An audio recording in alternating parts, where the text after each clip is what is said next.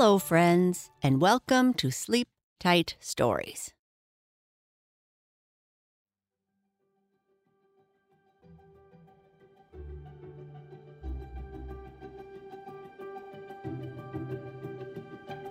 This is the second part of our story about Fuzzy and the Stratford Academy. Fuzzy has spent his first day surrounded by whispers and murmurs from the other students, and it didn't make him feel very comfortable. When he went to the art room and created his first painting with the other students watching, things started to change for Fuzzy. The Stratford Academy for Cats and Dogs, Part 2. The day started early for Fuzzy, earlier than most of the other students at Stratford, because he lived just outside of Kensington and needed to take a bus for almost an hour to get to school on time. While he preferred to spend his mornings outside helping his father around the farm, riding the bus gave him the opportunity to see parts of the countryside he didn't often get to see. And he could put on his headphones and listen to some of his favorite music. He was so fixated on listening to music, he almost forgot where he was going, until he saw the buildings of the city and in the distance, the red brick spires of the academy. Seeing the academy brought on mixed feelings of dread and excitement. He was looking forward to pursuing art, but he didn't like being so different from all the other students. Something that many were more than happy to point out on the first day. He arrived in time to see all the dogs and cats lining up to walk up the stone steps and enter the school. He took his place beside a Persian cat who immediately hissed at him.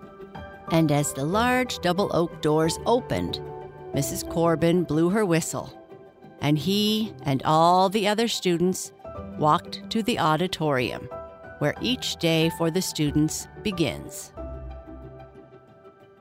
The doors to the school closed behind them with a large thump that reverberated throughout the hall, making escape impossible for most. The students were murmuring louder than normal, pointing their paws at Fuzzy. He could feel their eyes peering at him behind his back. "Could it be true?"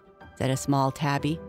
"I thought foxes were wild and couldn't paint," murmured a long-haired dachshund. "I'm telling you, he may be a fox, but his art truly was incredible," said Stella. "I think he is cute.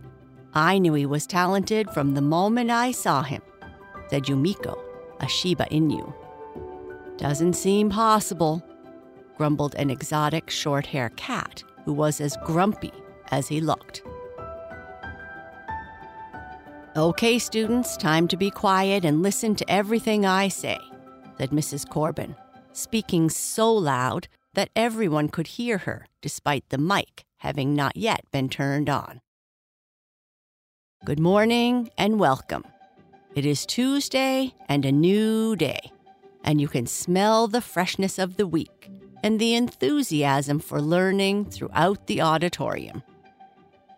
Mr. McIsaac, if you please, it would seem Elsa has made a mess in the corner again." Speaking more intently, she said, "Need I remind the Labradors where the bathrooms are?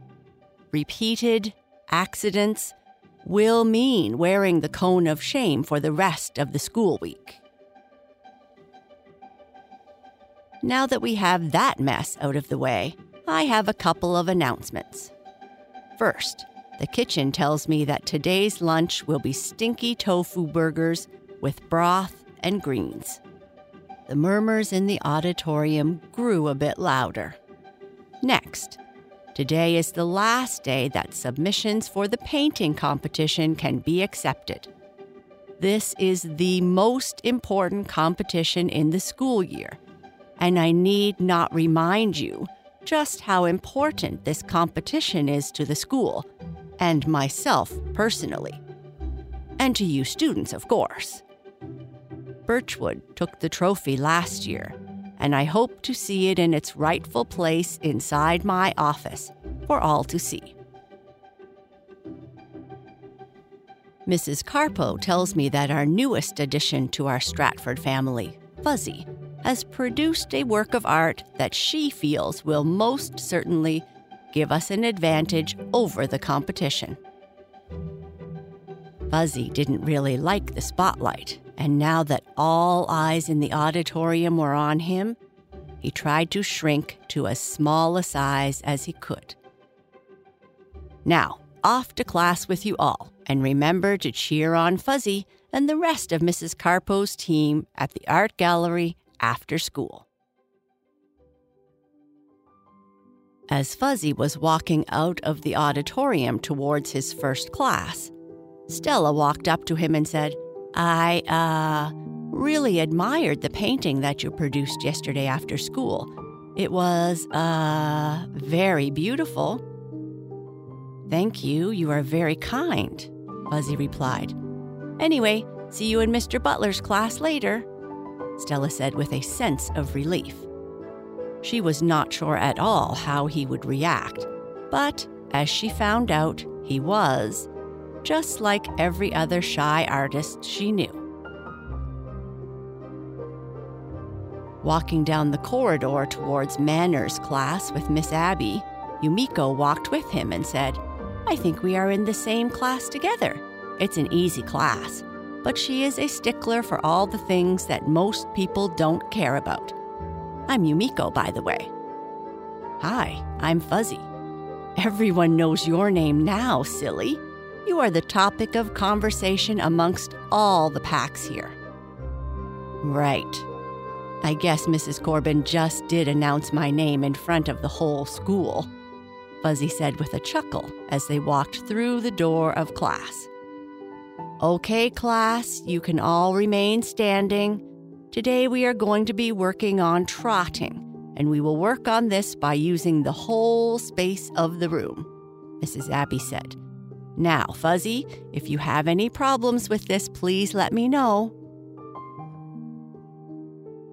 This is going to be silly, Fuzzy thought. How is how you walk important? But he, like the rest of the class, practiced the movement, and Fuzzy earned more than one surprised look from Miss Abby. In Mr. Butter's class, he sat in his assigned seat, but found Stella and a Pomeranian sitting beside him. "Hi, Fuzzy, this is Cotton. She isn't a painter like us, but likes to write poetry." "Hi, Fuzzy. I'm looking forward to seeing your painting later today." Thank you. It's nice to meet you, Cotton." Fuzzy was a little surprised at how many people were warming up to him so quickly. There were still plenty of hisses from cats and some almost threatening looks from some of the larger dogs. But already the school started to take on a more positive look in his eyes. Maybe, just maybe, this might work out, he thought. After all the classes were done, Fuzzy, along with a large portion of the student body, made their way through the maze of corridors to the gallery to see the paintings on display and to watch the judging. He walked through the huge doors and into the large gallery space with the worn wooden floors and high ceilings. In the distance, he could see Mrs. Carpo, Miss Corbin, and a group of students, including Stella, Yumiko, and Cotton, standing around what looked like his painting. Except his painting looked different. Very different. As Fuzzy walked closer, his heart sank. Someone had painted a giant X across his painting in black paint. It looked ruined. Fuzzy's head hung low as Mrs. Carpo walked over to talk to him. "I'm very sorry, Fuzzy. I just don't know why anyone would do such a thing. Your painting is recoverable. It's just watercolor, it seems, but it will take a great deal of time, and I'm afraid it won't be ready for judging, as the judges have already arrived." "That's okay, Mrs. Carpo," Fuzzy said as he walked over to the side of the gallery to sit alone on a bench. He knew some just wouldn't accept him in this school. He was just too different. Fuzzy looked across the room and saw Ms. Corbin yelling at the judges. "Wow," he thought, "I certainly wouldn't want her angry at me." He continued to watch the commotion as Miss Corbin was joined by Mrs. Carpo and the whole art class to talk to the judges. There was lots of paw waving, and both cats' and dogs' hairs on their back were standing up straight. After about 15 minutes of heated discussion, it seemed to be over, and Mrs. Carpo walked over to talk to Fuzzy. "Fuzzy, Ms. Corbin couldn't convince the judges to delay the competition because we have other entries, and, well, they are sticklers for the rules. But we did convince them to let you submit another painting, as long as you can do so before the competition closes in 1 hour." "That's not enough time for me to go home and come back, Mrs. Carpo." "I know, but you could do now what you did yesterday. Paint something on the spot." Fuzzy stood silent for a minute. What he really felt like doing was simply going home and not coming back. But another voice in his head told him to try. Show everyone that being different is an asset. Show them just how wonderful his art could be. "Okay, Mrs. Carpo, I'll try my best." "Good, I'll get everything ready for you." As he walked again towards the middle of the room, no cat hissed at him. The Labradors gave him their undivided attention, and even a German shepherd gave him a friendly nod. Fuzzy was nervous beyond belief. So nervous, his paws were shaking. "Do you have everything you need?" Mrs. Carpo asked. "It's fine. Thank you, Mrs. Carpo." Fuzzy closed his eyes and remembered the advice of his father. But it was harder this time. He could feel the eyes of the judges, the students, Mrs. Carpo, and Ms. Corbin. What if he failed, and in front of all these people? Better to fail trying, his father would tell him, than to not try at all. So Fuzzy took some big breaths, got focused, and started painting. Again, everyone watched with amazement as his paws worked amazingly fast. The brush was a blur against the canvas, and again, in an incredibly short period of time, his art took form. After 30 minutes, he was finished. "That's it," he said to Mrs. Carpo, but she was silent. With a single tear dripping down from her eye, she said, "It's beautiful, Fuzzy. Truly beautiful." The head judge walked over and exclaimed, "I can't believe what I just witnessed. You truly are a gifted student." Ms. Corbin, shedding the emotion from her voice, said, "So, Is this piece good enough for a gold? It most certainly is, the judge replied. Stratford Academy wins this year. The gallery was filled with the sounds of relief, astonishment, and joy at the win.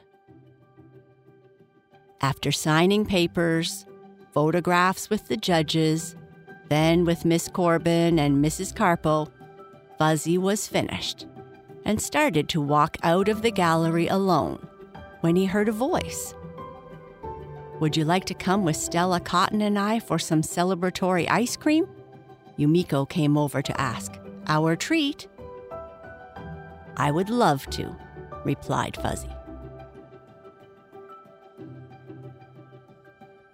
And that is the end of our story. Good night. Sleep tight.